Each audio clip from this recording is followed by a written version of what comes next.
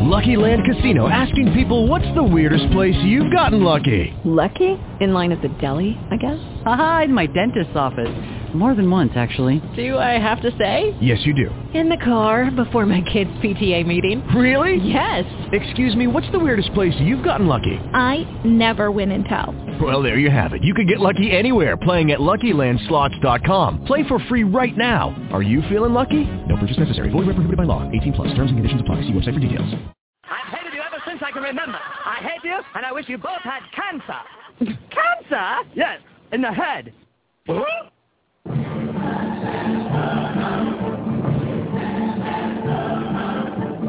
I'm tired as hell, and I'm not going to take this anymore. Pay no attention to that man behind the curtain. Are you telling me you built a time machine? What a DeLorean?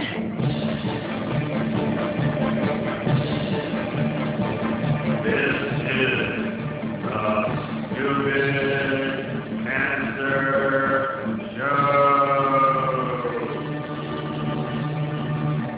Uh-oh. Sounds like somebody's got a case of the Mondays.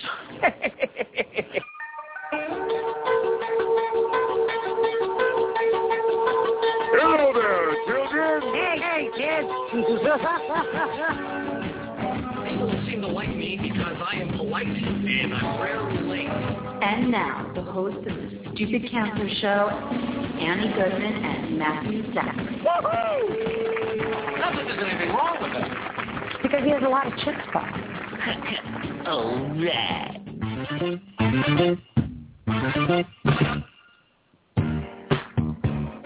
Monday, February 24th, and welcome to the Stupid Cancer Show, the voice of young adult cancer. I'm your co-host, Matthew Zachary, a proud 18-year young adult survivor of brain cancer. My fabulous co-host, Annie Goodman, will be joining us hopefully in a couple of weeks. She is recovering from her recurrence. We wish her all the best from her secret underground bunker in an undisclosed location.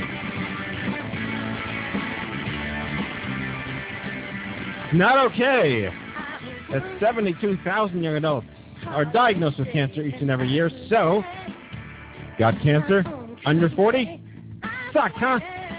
Time to get busy leaving, folks. Because the Stupid Cancer Show is changing the world, one chemo infusion at a time. I'm Kenny Kane, co-founder of Stupid Cancer, welcoming all of our first-time and returning listeners on Blog Talk Radio, iTunes, iHeartRadio Talk, or listening to the archives on stupidcancershow.org. Tonight's show, an exclusive with author Dr.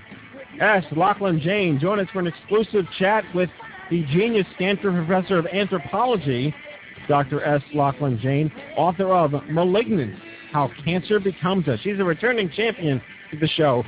This book explores why cancer remains so confounding despite billions of dollars being spent looking for a cure. And Survivor Spotlight right here live in studio. Cancer is my guru blogger, Kathleen Emmets. And I am Maureen Sweet, manager of programs and operations here at Stupid Cancer, and I will be live tweeting throughout the broadcast at ChemoDeck. So send me your questions and feedback at any time with the hashtag SCRadio. Okay. All right. Happy Monday. Happy Monday to you, sir. Happy Monday. Happy Monday. We're going Jewish. We always resort to Judaism. Speaking of crazy accents, my daughter watches a show called Peppa Pig, which is a British show on Nick Jr. Okay. And they have a very strong, like, Cockney accent as a pig family. And it's a pig family. It's a pig family. And, you know, families tend to have Cockney so accents. the daughter's like, you know, Mummy, you know, Mummy, okay, Mummy. Yeah. So, Oink, Mummy. Yeah, so now Hannah's walking around going, Mummy, Mummy, Oh, boy. Daddy, Mummy. I'll take her to London next time we go. You should do That's that. so cute. Anyway. You should raise her British. Yeah. So speaking of my daughter, her grandmother, my mother, Rosalind Dina Greenswag, Roz. is... I forgot Banner. Rosalind Dina Banner Greenswag, my Facebook status. Happy birthday. Happy birthday. Happy birthday, Mom. You get special round of applause for being my mother and having given birth to me and having been given birth to by your mother something 1,000 years ago today. She really accomplished a lot. Yes. Yep. It's been a tough life But we give her all 33 years. All 33 years of it, exactly. Yeah. So happy birthday, Mom. We love you. She is at the Borgata tonight, having dinner with my father at the Old Homestead. In Atlantic City. So shout out to them. And I read on Facebook she's trying not to lose the house. Well, put it on red. Well, put it on red. My children's inheritance is gone, so she's working on her current assets now. Nice. Okay. Not her future assets. Sure. Yeah. So anyway, interesting weekend for Maureen Sweet. Yes, I traveled. New York was not enough. I left the house this weekend, guys. I did not. Update. I was down in Orlando, Florida, not just going to Disney World, but also going to Disney World at C4YW, a annual conference that is held by the Young Survival Coalition and Living Beyond Breast Cancer, travels around the country. And we learned this weekend, the last year of C4YW, brought together about, I don't know how many, 500-ish breast cancer patients and survivors. We'll go with that number. We'll go with roughly 500 for a really great weekend. So I got to meet a whole lot of young people that are, older than our age range, but still really our message still really resonated with them, made a lot of new friends, saw some old friends, had a very, very good time. And what was your takeaway? My takeaway was that everybody should go to OMG. But also, just that and it's becoming something. That OMG is becoming something? C4YW. C4YW, yeah, absolutely. Well, yeah, Jen, I reached out to Jen. It is certainly becoming something. Yeah. I believe YSC tweeted over the weekend that they are going to do an event in Houston in 2015. That is correct. But I think the takeaway really is that social connection is incredibly important, just being around other young survivors, other young advocates, be that at OMG, at C4YW, at any conference. If you can get there, absolutely do it. They take place, OMG's in Vegas. We have one in New York. They're having one in Houston. They're all over the country. Find a place to, get with your people. And it's a big deal, too. The fact that YSC is choosing to go in their own direction, I think, speaks to their sort of their gumption and really trying to reinvigorate the young adult cancer base. Mm-hmm. Because I think, if you've noticed, I've been there many times, it's not terribly a young adult cancer event. Right, yeah. I mean, there are certainly many young people there. I spoke to many women in their 20s and 30s, but there were certainly plenty that had aged out, as you are about to. Yes, in 3 months. 3 months. Yes. Actually, what's today, 24? So March, April, 3 months and 5 days. Yeah. I will be 40. Not that we're counting down. No. Mm-mm. That's the atomic clock on your Pebble watch right now. Right, exactly. right. I don't have a countdown. You're nearing the peak of the hill. No, I think I give Maureen credit. This is your first time solo. This was my first time solo. I was very nervous. You've done good. I did my best. You sold Thank out you of to our everyone. stuff. Yeah. You set up the whole shop. Yeah. You laid out all the merch.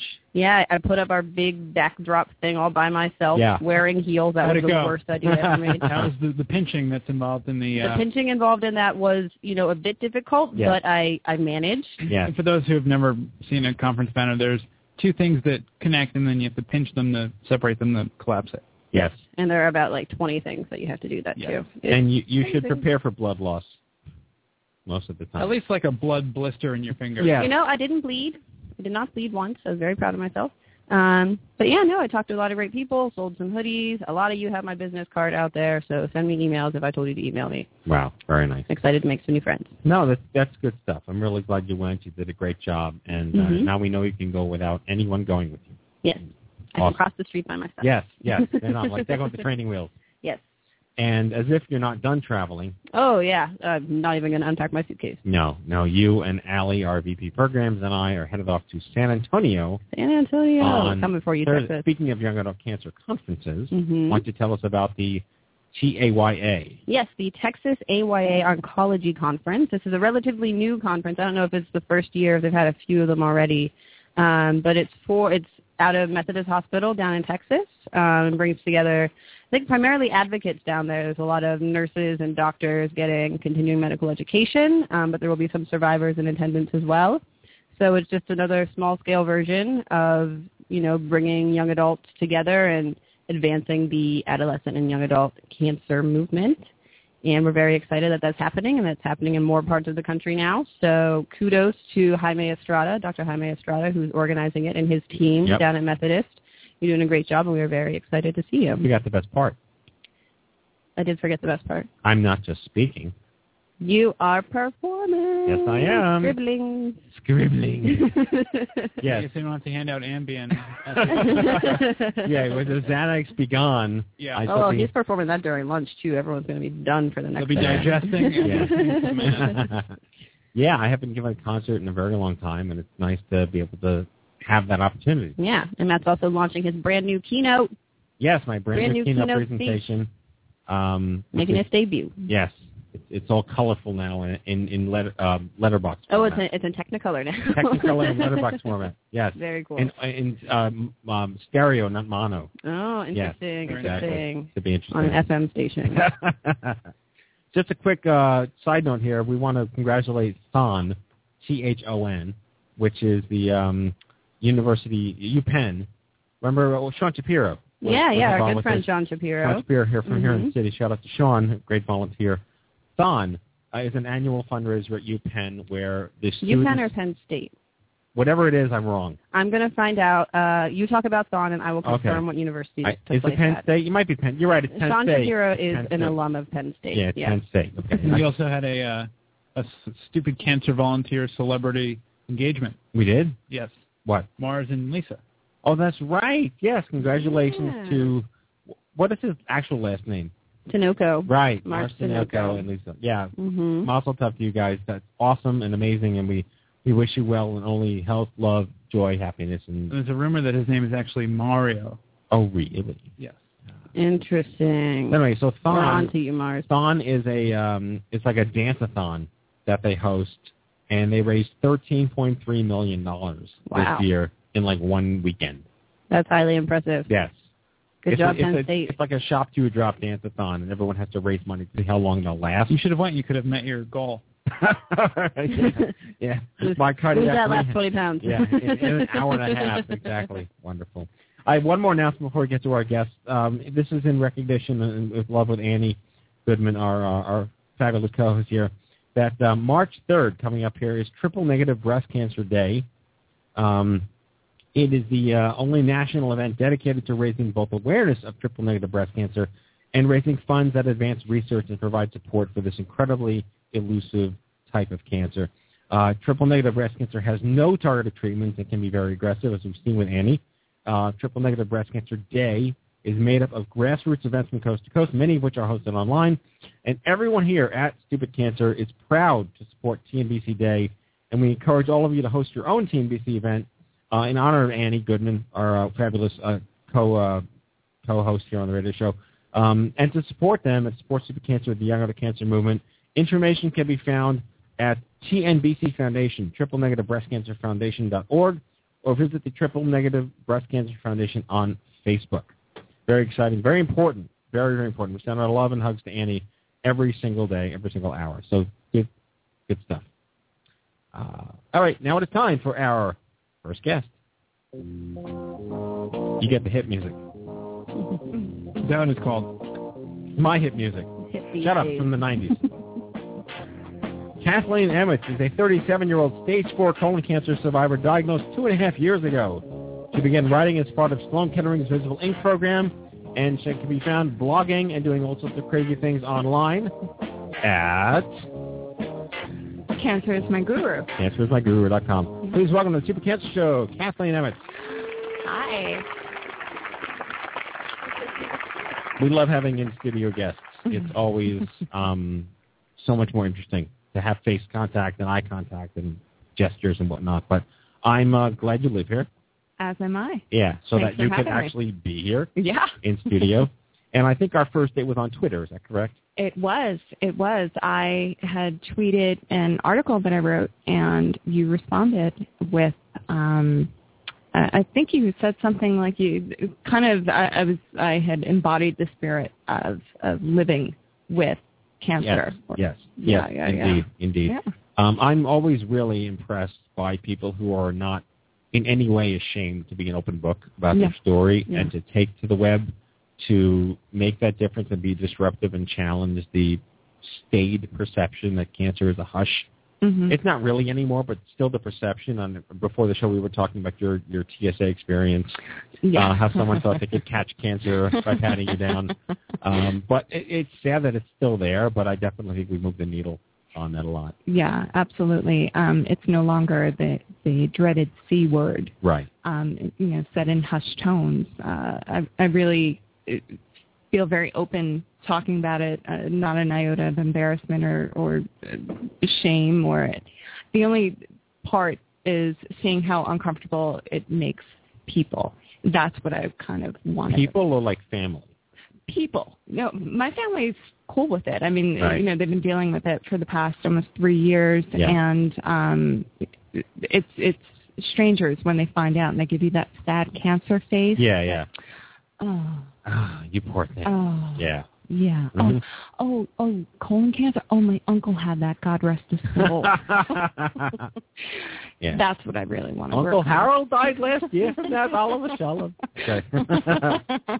All right. So take us back 2.5 years ago. Okay. Life was good. You're working. You got your things in order. Life was good. Life was crazy, but life was good. And I wasn't feeling well.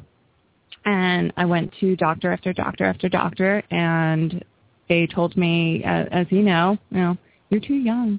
You have an ulcer, maybe you have a GI problem. Take peppermint oil. Did you have cramps, or what was? I just didn't. You know your body, right? You know your body, and I just didn't feel well, and I knew something was wrong, and I kept. One day I was coming home and I basically passed out on the stairs of the Long Island Railroad, and I said no. It happens to me sometimes. Yeah, what's Kenny's excuse? I though was not drinking, so there was no excuse. And I came home and I was running a fever, and I said, okay, I need to go to another doctor. And he told me, I told him about my family history. My mother had colon cancer. My grandmother had colon cancer. And he said, yeah, you're still too young. Yeah. And I said, no, I really need a colonoscopy. And, wow. And he performed it and came in and drew the curtain and said, we found something, and sent me for an emergency CAT scan, where they saw that it not only did I have this 7-centimeter mass in my colon, but I had 10 lesions on my liver. Wow. Yeah. So no amount of peppermint oil would have helped that. Well, you don't know my story in the sense, but everyone knows I've said this for years. I was given Robitussin for brain cancer. Oh, well. Didn't work. The Tussin cured everything. According to Chris Rock, Tussin, put a little Tussin on it. Cures everything. Didn't work for me. But you had mentioned when we talked before the show about how this doctor gave you like 6 months or 18 months to live, and you're like, no thanks, I'm going to go see another. Yeah. We also talked about Chris Carr. But Chris Carr, what I really respect, one of the things she talks about is how when she went to go see her first doctor, he's an employee of Save My Ass Incorporated, which is your company, and it sounds like you followed that same instinctive trajectory. Absolutely. The day that I was given the prognosis of 18 months was the day that this other doctor that we had been chasing had called and said, send us over her scans. So the real message, I think, is find the doctor who specializes in what you have. Find the doctor who is bored by your cancer, who has seen it so many times. And that's the doctor that I have now, and she's the one who really helped save my life. So how did you go from this apparently insensitive asshole to this other doctor? How did you go about trying to make sure that this new person you were trying to find wasn't anything like this other person? My husband did a lot of the legwork, and he was reaching out to a lot of different people, telling them what kind of cancer that I had, and he heard from this person, oh, my cousin had that, she went to this doctor, oh, my father had that, and it was all circling back to this one particular doctor. And we looked her up and what she did, and I just knew this is my person. She's not the warm and fuzzy, she's not the kind who gives you hugs, but she's very black and white, and she does what she needs to do. Wow. Yeah, I can't speak highly enough about the people at Sloan Kettering. So let's talk about that. This is a show focused on young adults. You yourself are a young adult. Mm-hmm. Colorectal cancer is typically an old person's cancer. Yep. You had a family history that they seem to ignore, and yet here you are now with a real doctor who's taking you seriously. What types of treatments did you go through, and talk us through the ordeal, the oh shit couple of first months.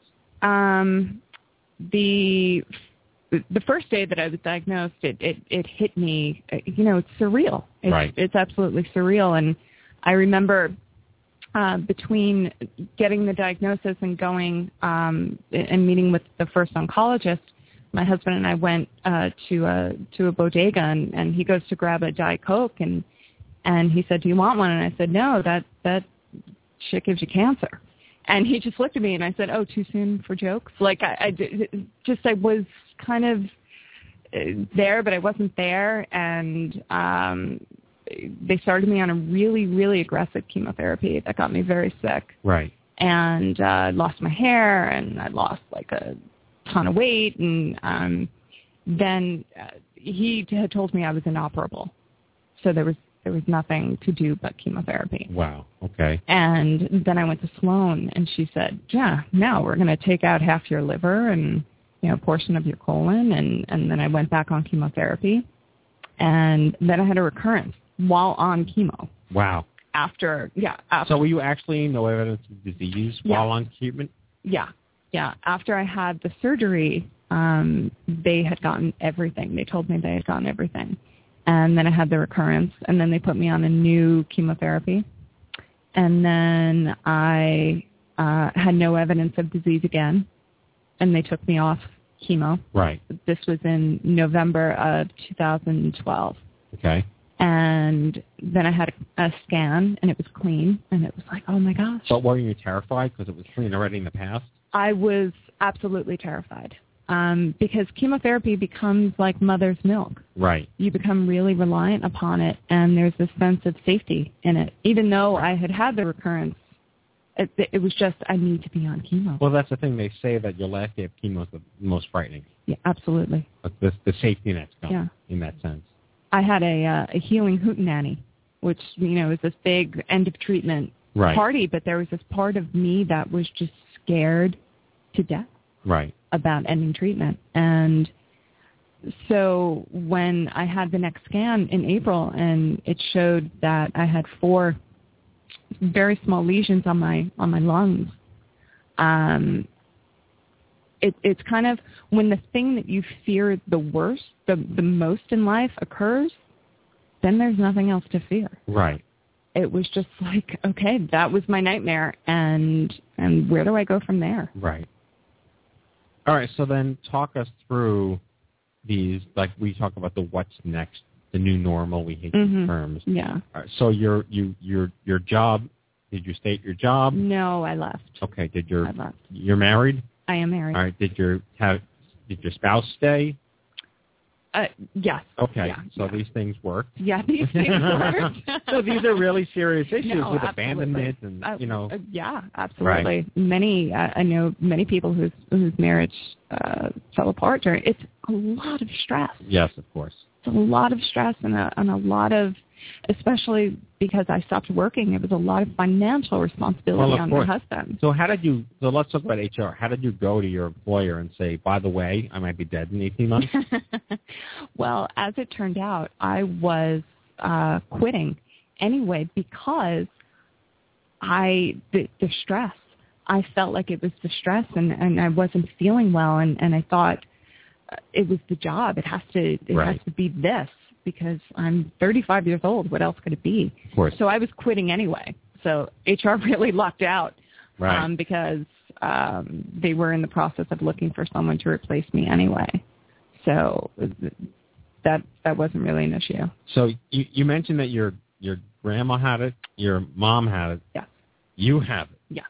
That's pretty. Yeah. Can't really talk about anything but genetic links here. Absolutely. Have you had any conversations about genetic counseling and you have a son, correct? I do. I have an 18-year-old son. Right. So is he now at risk, rhetorically, metaphorically, euphemistically, whatever, and does he have the right to get scanned for a gene that you may not know you have? I have spoken to people at Sloan about genetic testing. It's something that we're definitely going to look into. I definitely want my son.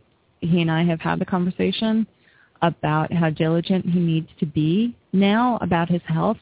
I have a sister and a brother, and I have 5 nieces who also need to be on top of this. Of course. And my sister goes for colonoscopies every 2 years, and thank God she's been clean. But it's no joke, and it's something that we all have to take seriously and all have to be very, very aware of. So let's talk about patient advocacy. You know, do you think that you had this pre-embedded personality to give you this wear it on your sleeve, no holds barred attitude about beating it, or I don't like the military, but like fighting it or winning it or whatever you want to call it. Do you even like the word survivor? The word that I hate is terminal.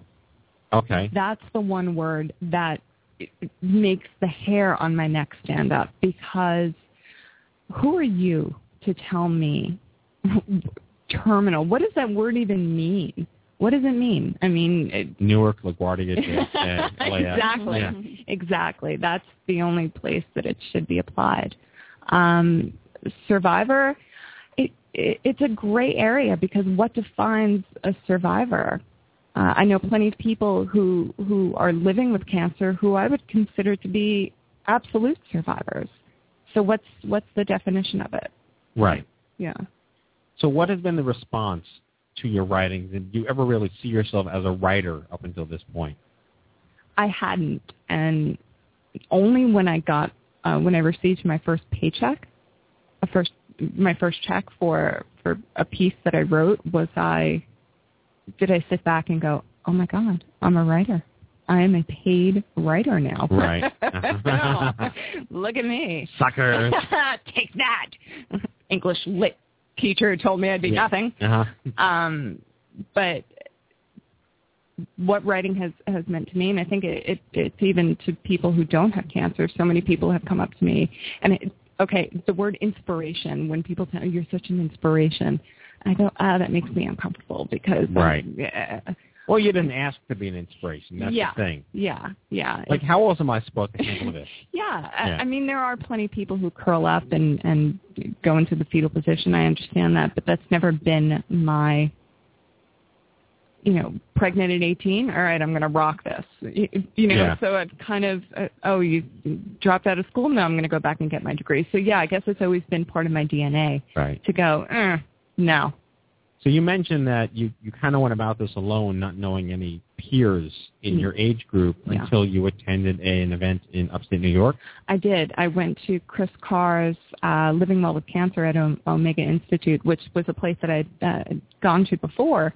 And, I started reading Chris's books and really connected with someone of my age who had cancer. And then I went and I met so many women who were living with it and thriving and overcoming it. And it was so important to see I'm not the only one, to know that there were other survivors out there, to know that there were other people, for lack of a better term, battling this disease. Right. And that I could do it. So then, all right, so we're out of time, but final questions then. Then you found us. I found you. And you came to our new, I know, cue the angel choir. And you attended our conference here in New York City last fall. I did. What was that like for you? You blew me away. I laughed. How did that compare to Omega? Oh, well, I mean, it's just a totally different vibe. Yeah, of course. You didn't give me wheatgrass. No, that's right. You should work on that for next year. I've never seen wheatgrass. No, we gave you taxi fumes. You did, but it was amazing. And hearing Suleika was there, and she spoke, and you had a lot of different people talking, and someone who had colon cancer, so it was just like, wow, my people. And I'm really excited to have you here in studio, and this is not the last. We'll be talking to you and hearing from you, and I really do feel compelled to make sure that you're plugged into the young adult colorectal cancer community here in the city. It's incredibly strong. There's a lot of amazing people here trying to do some good stuff. Really? That's both disease-specific and disease-agnostic. So thank you for coming on the show. Thank you for having me. We've been talking with Kathleen Emmets, a 37-year-old stage 4 colorectal cancer survivor, diagnosed 2.5 years ago. She blogs at cancerismyguru.blogspot.com. Kathleen, thank you so much. You're going to stick around for the rest of the show, right? For sure. Okay. Awesome. All right, Kenny, let's hit up the news here. Hello, I'm Kent Brockman, and this is Eye on Cancer. Just the facts, ma'am. Head on over to events.stupidcancer.org. That is events.stupidcancer.org, your one-stop shop calendar for all of our social and educational events nationwide. This is the hardest thing I do every week, this blurb right here. Something could be happening in your neck of the woods. We certainly don't want you missing out. We have some meetups happening in Phoenix, Arizona, and Salt Lake City, Utah. That's it? Yes, sir. Make it better. Is it Vegas time? It is Vegas time. Registration for the 7th annual OMG Cancer Summit for Young Adults is in full force. Join 500 of your fellow young adult patients, survivors, caregivers for an epic 3.5-day event that will change your life forever. We mean that. Visit OMG2014.org and learn more. And don't forget about the OMG Players Club, which is your path to a $600 travel scholarship just by fundraising for Stupid Cancer. All right, Matthew, it's always time to... I'm really doing well tonight. It's always a good time to stock up on Stupid Cancer here. We've got all new products and styles to choose from. Polar Vortex be damned, even though it's been warm lately. You'll stay nice and warm in a Stupid Cancer hoodie. Surf on over to stupidcancerstore.org and be proud.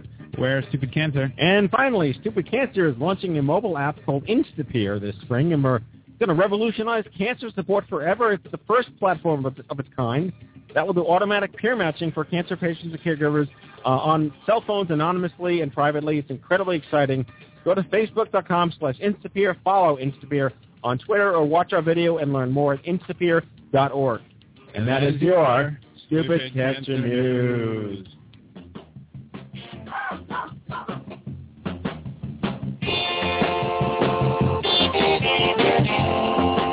All right, I'm really stoked. Returning champion to the show. Lochlain Jain is an associate professor of the Department of Anthropology at Stanford University, so she's pretty smart. Her second book, Malignant, How Cancer Becomes Us. The book analyzes a range of material to explain a national culture that is simultaneously aiming to deny, profit from, and cure cancer. Oh, boy. The book was reviewed in Nature magazine as brilliant, which of course it is, and in Discover as whip smart, which I would only expect from Dr. Jain. Reviews and info on Malignant posted at malignant.us. Please welcome back to the Stupid Cancer Show returning champion, Dr. Lochlain Jain. Hello. Hello, thank you. It's a pleasure to be here. Thank you so much. I also want to apologize for the caching of data on the Internet because your name is still misspelled even though we corrected that. Okay. So yeah, we and Google doesn't really have any emotion, so that we know of. Yeah, I know. Until a little bit of a poker face, isn't it? Exactly. Anyway, I'm really excited to have you back on the show. It's been a very long time, but your book is fascinating, and I'm just in love with everything you represent in terms of curiosity and questioning and the anthropology of why things happen. Stupid Cancer is a byproduct of why things happen, and I just find it fascinating that now we're really in an age where social media complements sort of disruptive narrative and dialogue about questioning the status quo. But I would love you to just talk about how you first got into this crazy business and what drove you to start assessing the anthropology of life, the universe, and everything, on top of the fact that you have like the coolest PhD in like social consciousness or something like that, correct? Yeah, that's right. Yeah, I did a PhD in the history of consciousness, a kind of interdisciplinary humanities and social sciences program. So I started getting into this even, before I was diagnosed. I was fascinated by cancer as a bigger question around. I had been writing a book on what happens when Americans get injured and how in the U.S. the law plays the role that regulation plays in other countries. So as a Canadian, I came down to the States in the 1990s, and people started talking about, Americans, they all sue each other, And I thought, well, that's good. Everyone's poking fun at that, but how exactly does that work? Like, what is the hook? You can't just say, stub my toe and walk into a court.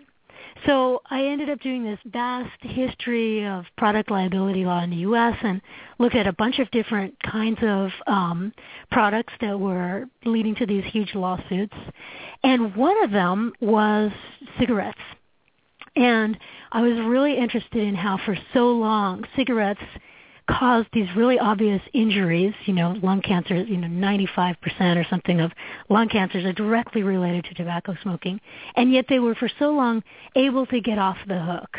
They weren't able to, the law wasn't able to fulfill its, regulatory potential to make the injury of cancer visible. And you can see that in so many different kinds of carcinogens that we have, that there's just no way to link the inevitable injuries of cancer that we pretty much know are caused by some of the chemicals we use and the chemicals themselves. So they continue to be fully legal. And so I was really interested in that. And then when I was diagnosed with cancer when I was 36, I was then kind of offered another whammy because the whole world in cancer treatment was absolutely so impossibly different than what I ever could have expected from doing my research. And so at that point, I started to write about it just in terms of little, nearly even just op-eds like, God, this is really fucked up. And then, oh, here's why, I think. And then I started collecting those and, writing, and then that's what became this eventually after several more years of writing. So you beat cancer and then wrote a cancer book many, many years later. Did you ever predict that would be your trajectory? Never. I mean, before you get cancer, right, especially as a younger person, and especially, you think, oh, of course I'm going to get cancer. Everyone gets cancer.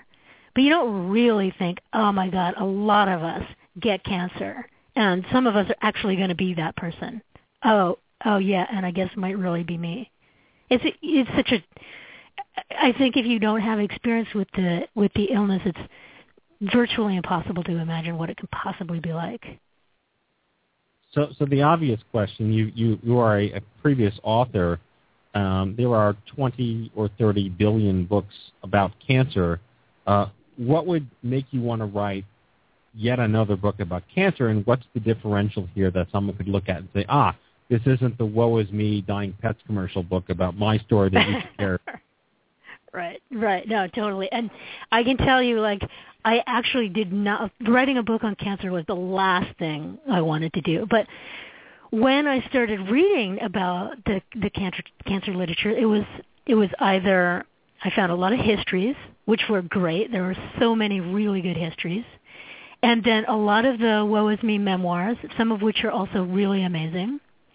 And then there's a lot of stuff on what causes cancer from a kind of political activist perspective.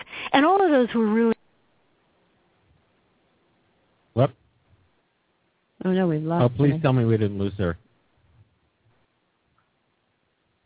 Dr. Jain, are you still with us? I think we may have lost her. Well, we'll edit this in post, but I will read a little bit from her book until we get her back on the air. We'll try to get our text to work with her.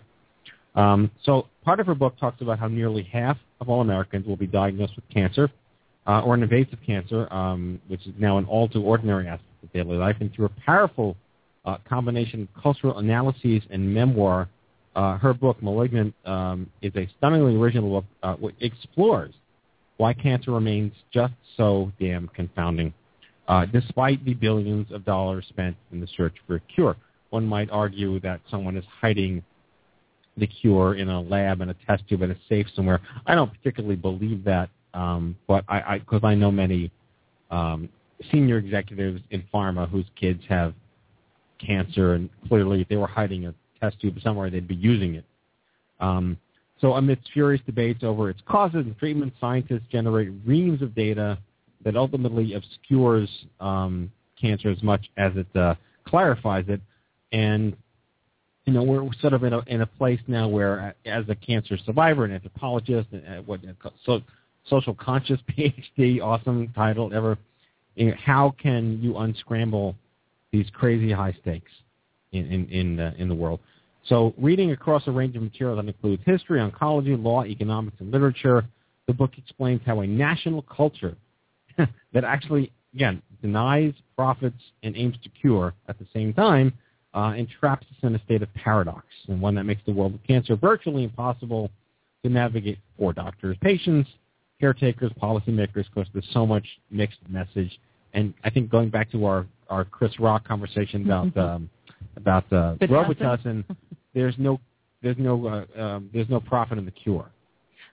Yeah, I often I'll be at Sloan and I'll talk to the nurses and I'll say, this is like Cancer Central. This is one small building, one floor, part of this whole business of cancer. Like I can't get over how many people are affected by it and how much money is generated by it. Yeah, and I think, talking about the navigation here, I think part of the general dialogue that we use in the fact that, we kind of put cancer into its separate buckets. Like this past weekend, I was at a breast cancer conference.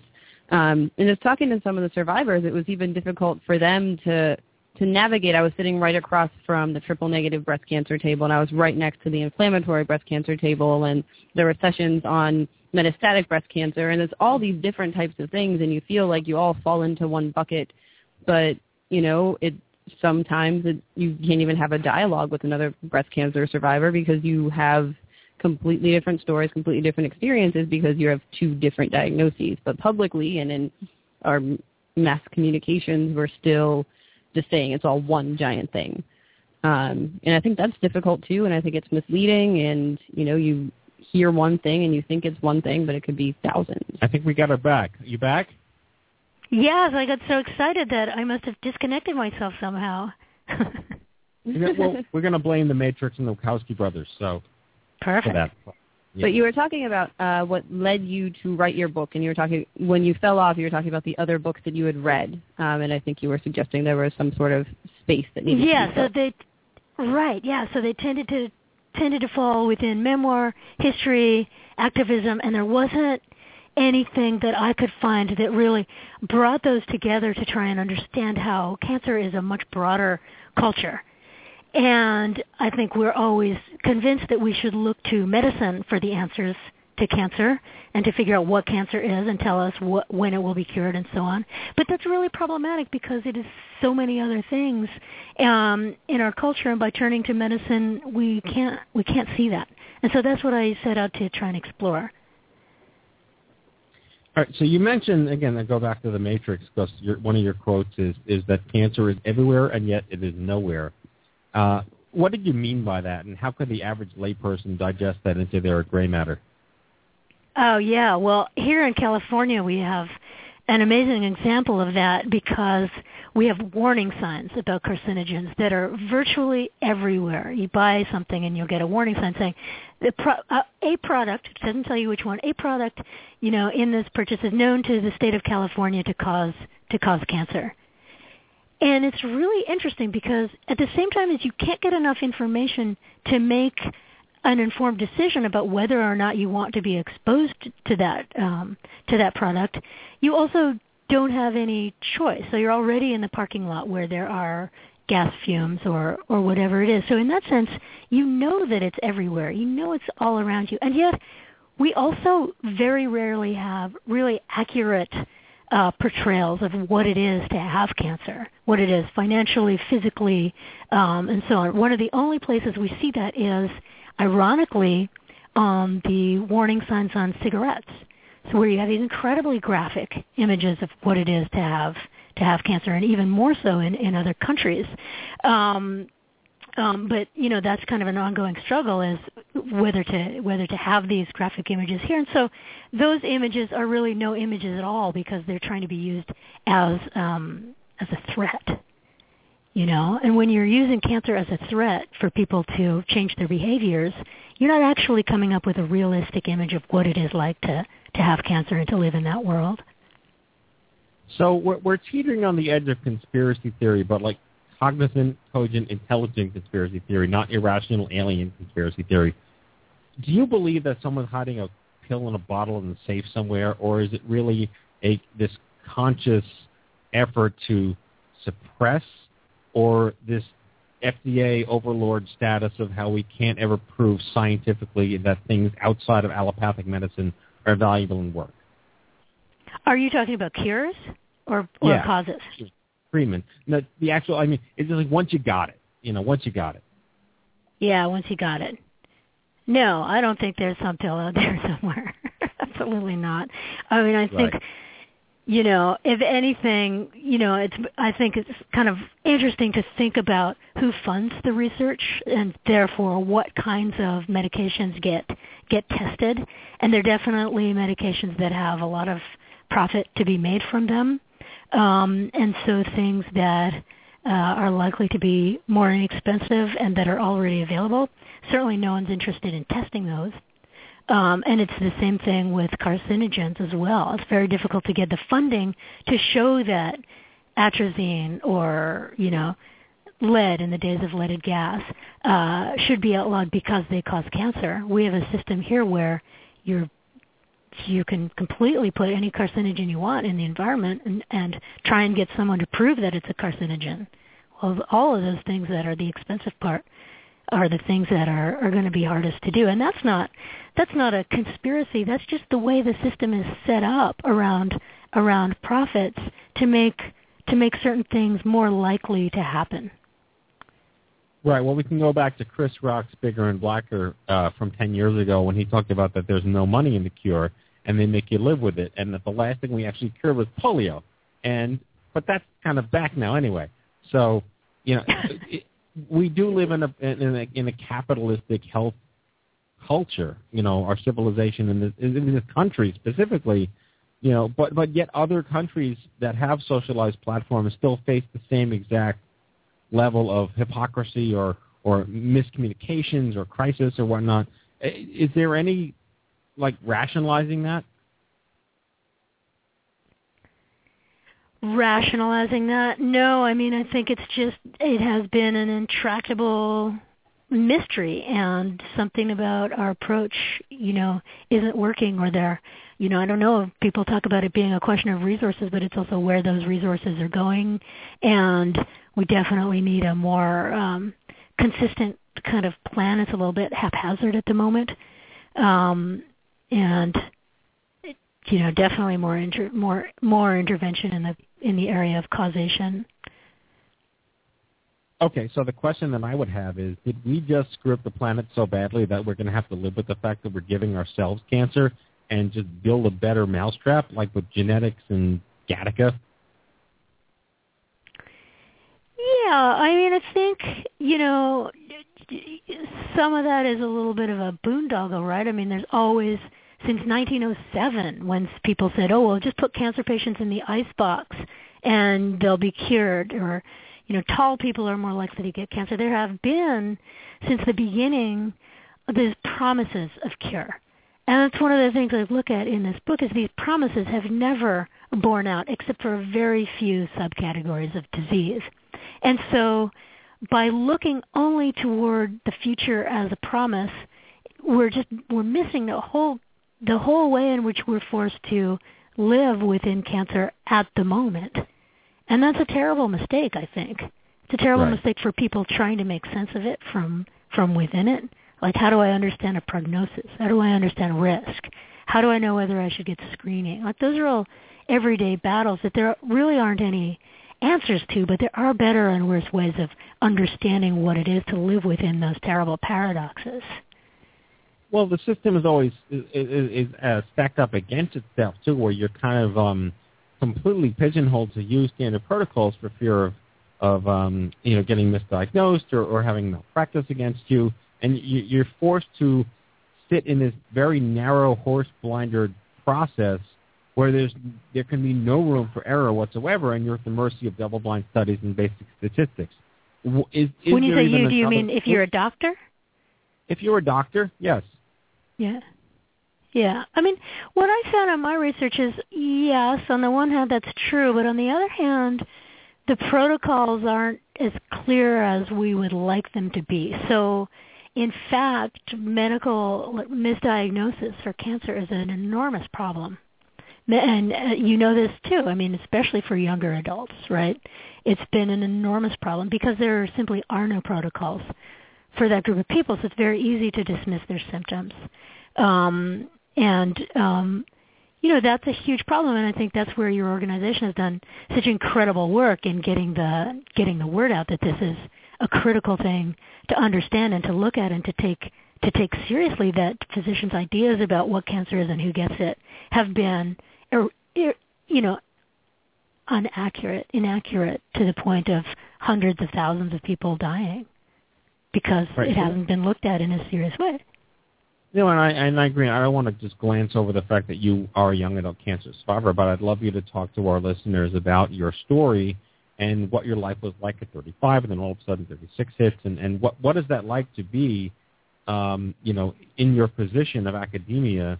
It's a very different perspective, I would imagine, on working in another industry where your entire career is based on evidence and research, and here you are swept up by something that kind of has no tangibility to it in a certain sense. I'm not exactly sure what you mean by the question, but there definitely were, I think every profession has its own kind of timeline, right? Like when you're 20, you do this. When you're 30, you do this. And when I was 35, I was supposed to be writing a second book. I was supposed to be publishing or perishing. And, the very thing that every academic looks forward to is tenure and that kind of security. And that was exactly the moment, prior to which I was diagnosed. And so the second I was diagnosed, I thought, my career is over.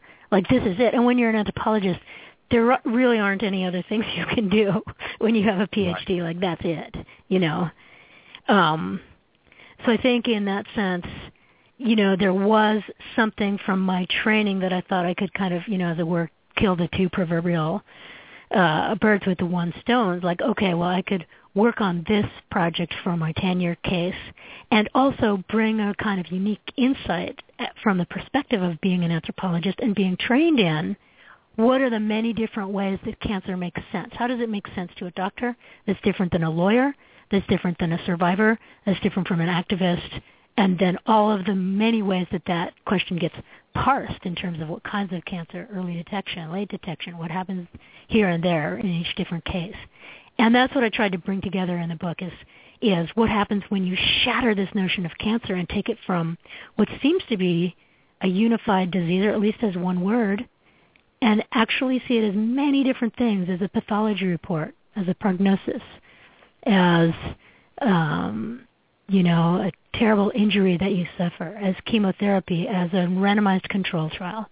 From all those different perspectives is a totally different thing. And I think one of the reasons we haven't been able to grapple with it as a culture and also in terms of thinking toward a cure is we haven't had ways to understand the huge ramifications of understanding those very different meanings, so that when we come together in a law court, we think by saying cancer we're all talking about the same thing, but we're not at all talking about the same thing. And so it's very difficult for people in the court to make any decision about, say, responsibility for a misdiagnosis or for a carcinogenic exposure and so on. And these problems just keep coming back and back and back, and we have no good way of understanding them.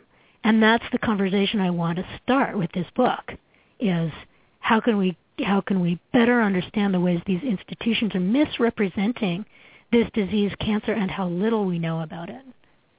As an anthropologist, I have minimal experience in anthropology beyond, one class that I took in college. And everything that Matt's taught you. And everything that Matt has taught me about anthropology as an employee here at Stupid Cancer. But my understanding of anthropology has always been that the study is usually conducted on a community outside of yourself, that you either go to Papua New Guinea, or in the case of one of my professors, she just, visited Orthodox Jews in New York. But it's generally done as an observational standpoint, not as experiential. So how, and you can correct me if I'm wrong, but how did that affect your research, being on the inside of this community while you were doing it? Yeah, I think that's such a good question, and it's something that I had to think about a lot while I was writing the book. How much did I want to come out? And, just as an aside, come out as a, queer obviously, but also as a cancer survivor, because there's this really interesting thing that happens that I've noticed around cancer, which is that whatever position you take, it's really easy to be dismissed. So it's really easy if you come out as a survivor for physicians to say, oh, they're just a survivor, they don't really understand the oncology. It's really easy also to, if you're a commentator, for people to say, oh, well, they don't understand because they weren't a survivor. For example, I was on a radio show a couple weeks ago talking about Lance Armstrong, and 2 people wrote comments in saying, she doesn't understand a single thing because she hasn't had cancer. She should she should get cancer. It was basically this really interesting veiled death threat. You can't understand unless you have cancer. And that's what I found when I don't come out as someone who's had cancer, is that sometimes happens. So I had to kind of, figure out how I was going to deal with that a little bit in terms of strategically writing the book. But I definitely did something that anthropologists often don't do, as you point out.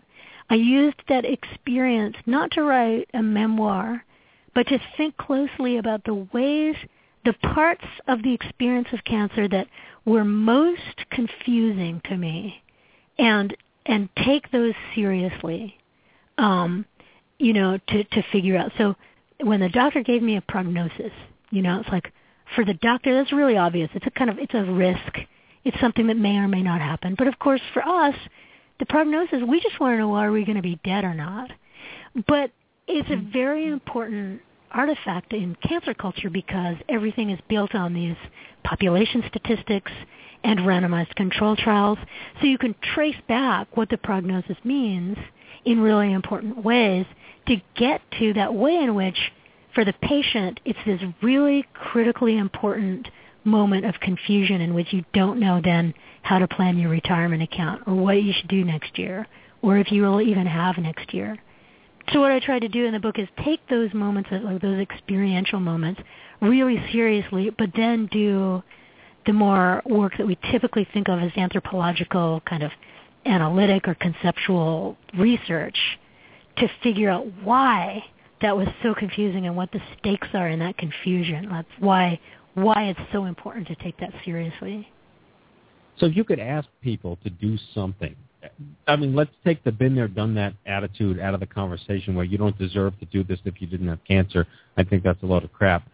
I have amazing staff members and volunteers who have not had cancer themselves, and they are every bit as passionate about this disease and this issue as someone who has had it. I can totally relate as a survivor myself that, yes, there are certain things that you can't understand, but it's the same thing as being bullied or having multiple sclerosis. And if you start to cast that net where if you're not exactly like me, if you haven't walked exactly my shoes, then you're of no use to me, I think that's very negative. But so what's your message? It's very unfortunate. Yep. Right, it is unfortunate. So what is your message? What do you want people to get out of the book? What's your ask of the public on a pragmatic level?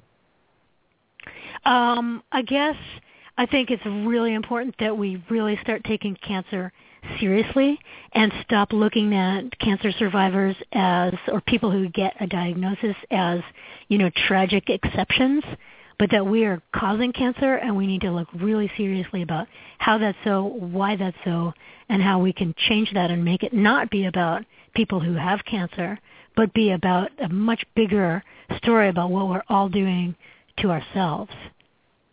Right, so that opens up a whole Pandora's box of you can only BPA-free so much, and you can only non-GMO so much. When the Fukushima, radiation is killing all the fish in the Atlantic Ocean, the Alaskan Bay, and we're eating that fish here in New York, and there's nothing we do about that. So where do you draw the reality line on why we're getting cancer? Environmental, genetics, carpet fresh, Monsanto, whatever you want to think or say, how do you even start to put a framework around it for the average person? I guess my answer to that is I think that work is really important. It's not so much what I've looked at. What I've tried to look at is how is kind of another way of framing that very question is how is it that we know we're eating that fish and drinking that water and doing that, while at the same time we're living in this fantasy land that thinks we can just put a pink ribbon or an orange armband around cancer and it's going to be okay? There's this kind of huge, really problematic paradox that we all live in, and it has had really important consequences for how we understand cancer and how we manage cancer as a culture. And so that's what I've tried to look at, is how those management strategies then influence the ways that we understand the disease, and then the people who most have to live it most paradoxically and with the most difficulty are people who have cancer and are going through treatments. Right. So let's talk about then. I mean, we have a few minutes left. I'm really just.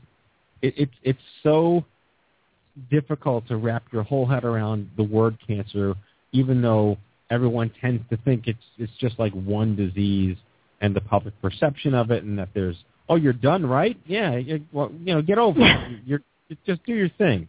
And I went through that, and our guest here, Kathleen, went through that, and it's this never-ending thing where maybe you really don't know what it's like until you've had it. But then how do you drill that message out to the public? And again, I mean, go back to Kathleen was telling me before the show that she was at the airport getting screened, and she had to explain to the TSA agent about one of her peripherals, and the TSA agent's like, I have a cold. I'm not going to go near you. Like you're going to give her cancer. If we're still living in an age where it may not be the whisper campaign, but people think it's transmittable, how far do we really have to go to do what needs to be done? Do you think maybe she was trying to protect the person? I have a cold. I don't want you to get it because you have cancer. We were trying to debate what her intentions were, but the way I was told, and maybe Kathleen want to just chime in on that. Yeah, it was she didn't even want to come near me, and even before she had expressed that she had a cold, and when she felt my port and I had to explain what it was, she was taken aback and kind of took a few steps back, like I was contagious. So then when she made the comment about the cold, I was just, oh, okay. Yeah. Oh. Yeah, no, totally. And so there's that response. There's also people, can be incredibly cruel around it, like that's your problem and I'm not going to help you out by, putting you in a seat that's not beside a child with a cold, for example, when you're going through chemotherapy or something like that. What was the question again? What we do with that? Well, the question was really along the lines of that cancer is, like I said, it's everywhere and nowhere. It is such a complicated, overwhelmingly challenging thing to wrap your brain around, but yet the average layperson just thinks it's some quick and dirty cure thing. And how do you make sense of that if your goal is really to build more awareness, and or what is the purpose of awareness? Right.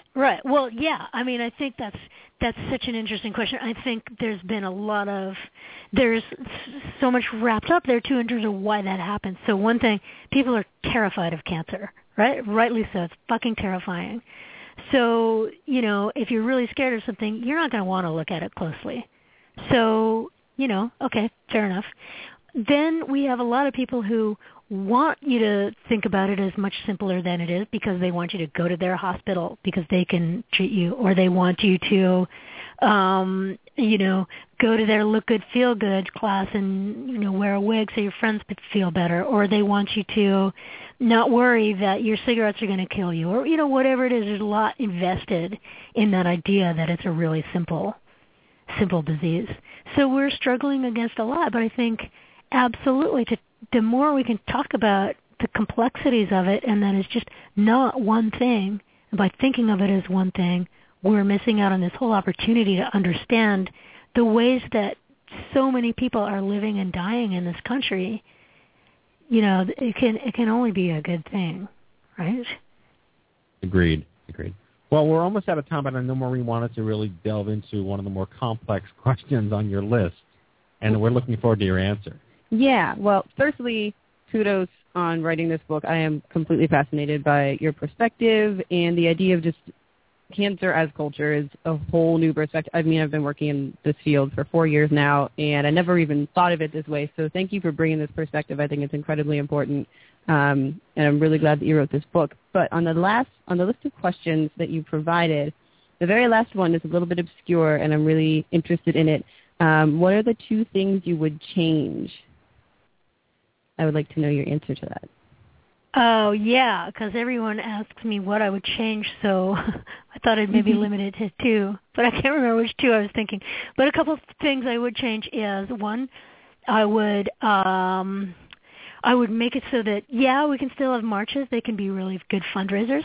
But instead of marching like for women with cancer or for leukemia or for, those poor old people with cancer, I'd make it a real public issue, like we're going to march against BPA, or we're going to march against atrazine, because those things are going to kill us all. So make it a real thing that we don't just have some kind of sentimental idea of someone else, but that we all have something at stake there. So I think that's one thing. Another thing I might do is, move towards stronger regulations of carcinogens, or make randomized control trials more transparent so that when doctors are giving you one last round of experimental chemotherapy, they're very clear that it most likely won't work and that you don't have very much time left and you might want to spend it in some other way. I think there needs to be more transparency around who pays for those clinical trials. Yeah, so those kinds of things. That's more than 2, but... Well, yeah, and I'll close this segment by basically saying that there's an amazing organization in D.C. that we partner with called Safer Chemicals, Healthy Families, and we are working with them on challenging the Toxic Substances Reform Act of 1976, where something like only 2% of the 80,000 industry chemicals are tested for human safety. So there's your answer about why we're getting sick, and that it's not okay that the ethyl something that's in your couch cushions could give you leukemia, and you don't know about that when you buy it at Sleepy's. So yeah, I'm totally with everything you said there. And you're right, regulatory and legislation is a definitive first step towards getting a grip on, like, the why. It's not like, oh, I'm sorry you have it, let's help it suck a little less for you, which is kind of what we're about, to the let's try to make sure you don't get it in the first place and deal with it that way. Yeah, and I mean, I think it's just all related. That's what I've keep ending up coming back to. It's all related. How we've refused to see it as a causation issue, and then we also are loath to see it as a profit industry on the medical treatment side. Because who doesn't want to believe that medicine is only out to help us? That's a scary proposition, right? Well, I really can't thank you enough for coming back on the show. Congratulations on multi-year survival of stupid cancer. And your book is fascinating, and I think you've made a new best friend in Maureen tonight. Yeah. Your new biggest friend. Yeah. All right. We've been talking to Dr. Lochlain Jain, Associate Professor of the Department of Anthropology at Stanford University. Her second book, Malignant, How Cancer Becomes Us, is on the bookshelves now on Amazon. Check it out at malignant.us. Dr. Jain, thank you so much once again for coming on the show. Good luck, and we'll talk to you soon. Thank you very much. It was a pleasure. Okay. Take care. Bye-bye. Bye-bye. Fascinating. I told you you'd find her fascinating. Yes, you were correct. It's a very deep conversation that kind of like when you look into a mirror, just looking in the mirror, and your brain just can't understand. Like what, and then start thinking about the universe and how tiny we are compared to the universe. Now I know how to keep you busy. Exactly. The Chinese get him a mirror. Chinese think they're your toys. Yeah, exactly. Kathleen, your thoughts on this? Can we cure cancer, or can we just like not die from it? I've thought about the whys, especially getting in at 35 years old. You think I don't understand. Maybe it was that cake I ate. Maybe I shouldn't have so much sugar. And then there's so many, everyone kind of throws a cure out at you. Oh, you have to go to the rainforest of Peru. You have to, juice kale. I don't know what causes it. I don't know if there will ever be a cure because there's so many different, every time they seem to get on top of something. I see it even with my own cancer when they thought that they had it under control, and then it kind of manifests itself in this ugly, different way. So, well, our board chairman, Dr. Leonard Sender, is part of a new society for adolescent young oncology. It's like ASCO for young adults. Mm-hmm. And his whole argument is that cancer is a naturally occurring biological process, which no one denies. It's been around since evolution itself. It happens in animals. It's just there. And all animals are relatively healthy. That's the stasis of nature. We're the only species that messed all that up. Mm-hmm. So if cancer is naturally occurring, your body typically is just good at getting rid of it on its own with your immune system. The fact that when you get really old, your body gets weak and cancer happens in the elderly because it just happens because you're old. And certain people get it in different places, and lifestyle is not even as much of a factor as just being old. So why do children get it? Why do teenagers get it? Why do people that are not old get any kind of cancer? What is it that is triggering our immune system to not function the way it should? And that young adult cancer is biologically different than adult and geriatric cancer. And if you look at it as a different disease to start, then the environmental issues come into play more reasonably than someone who didn't grow up like crawling on carpet fresh. By the way, they don't make that anymore. Not a sponsor. Well, I mean, even look in Long Island. There's so many. You got the wrong Long Island cancer, girl. Whew. I know breast cancer Island, yeah. Well, that's the first question that everyone asks me when they find out that I have breast cancer. Right. And I go, no, because that's the logical, especially, being a female, being young, living in Long Island. Right. Why are there such huge pockets of it where I live? The island has the largest per capita incidence of breast cancer in the entire country. Yeah. And the reason they think of it is because before Levittown, it was all agribusiness and farms and chemicals, and the water was polluted and the soil was destroyed, and they really ruined Long Island when it was agribusiness for the city before the urban sprawl. Mm-hmm. And that Robert Moses, when he built Levittown, didn't really do the check if there's a Indian burial ground underneath your house, poltergeist thing, and everything's built on top of toxic sludge, and everything's seeping up and seeping down, and there's no environment. Anyway, I'm ranting, but it's like, is it really the environment stupid? And is it what we're eating? Is it what we're breathing? And what can we actually? I think there are a lot of conspiracy theories out there. I've spoken to holistic doctors who have said, well, what was different in your mother's pregnancy with you than with your other siblings? And I said, my mother became diabetic with me. Oh, well, that's your mom's the key. fault. Yeah. Well, I mean, isn't it always the mother's fault? Uh-huh. So I don't know. I don't know, I think, any more than my oncologist knows. Right. Well, this has been a very spirited show, and I'm, certainly not the end of the conversation. But again, the fact that we're exploring this, the young adult movement cares about not just having it suck a little less, but why are we getting cancer at this age when we already know that cancer happens naturally as you age? Not as you age towards 40, but as you age towards 90. Anyway, in that case, thank you for being here. Thank you for live having in studio. me. I hope you enjoyed yourself. I did. All right, Kenny Maureen, now it's time for our closing sequence. Prepare to activate. I hear there's rumors on the internets. You ever seen a grown man naked? And so, to all of you, a fond farewell. Hooray, I'm helping. You are a meathead. Oh, Magoo, you done it again.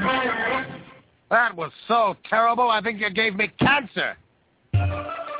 Okay, folks, that's our show, our 297th broadcast. We hope you had as much fun as we did poking a stick at Stupid Cancer. I'd like to thank our guests tonight, Kathleen Emmets here live in studio, and Dr. S. Lochlain Jain. Next week's show, 298, a spotlight on the Ullman Cancer Fund for Young Adults down in Baltimore. Our good friends here. Join us next Monday when we speak to Ullman Cancer Fund President and CEO Brock Yetso and his program manager, Laura Scruggs, for an exclusive roundtable event highlighting the foundation, its programs, mission, and impact for young adults with cancer. Survivor Spotlight on Stephanie Madsen, who I just met at the meetup in Colorado and Denver. She is amazing. She is the founder and blogger at Derailing My Diagnosis. Subscribe to our show anytime for free on iHeartRadio Talk, iTunes, Podcast, and Blog Talk Radio. Check us out anytime at stupidcancer.org and stupidcancershow.org. Remember, folks, if it ain't stupid, it ain't cancer. Live from the chemo deck on behalf of Annie Goodman, Kenny Kane, Maureen Sweet, myself, and the whole team here at the Stupid Cancer Show. Thanks for listening, folks. Have a great week, and we'll see you back here next Monday live at 8.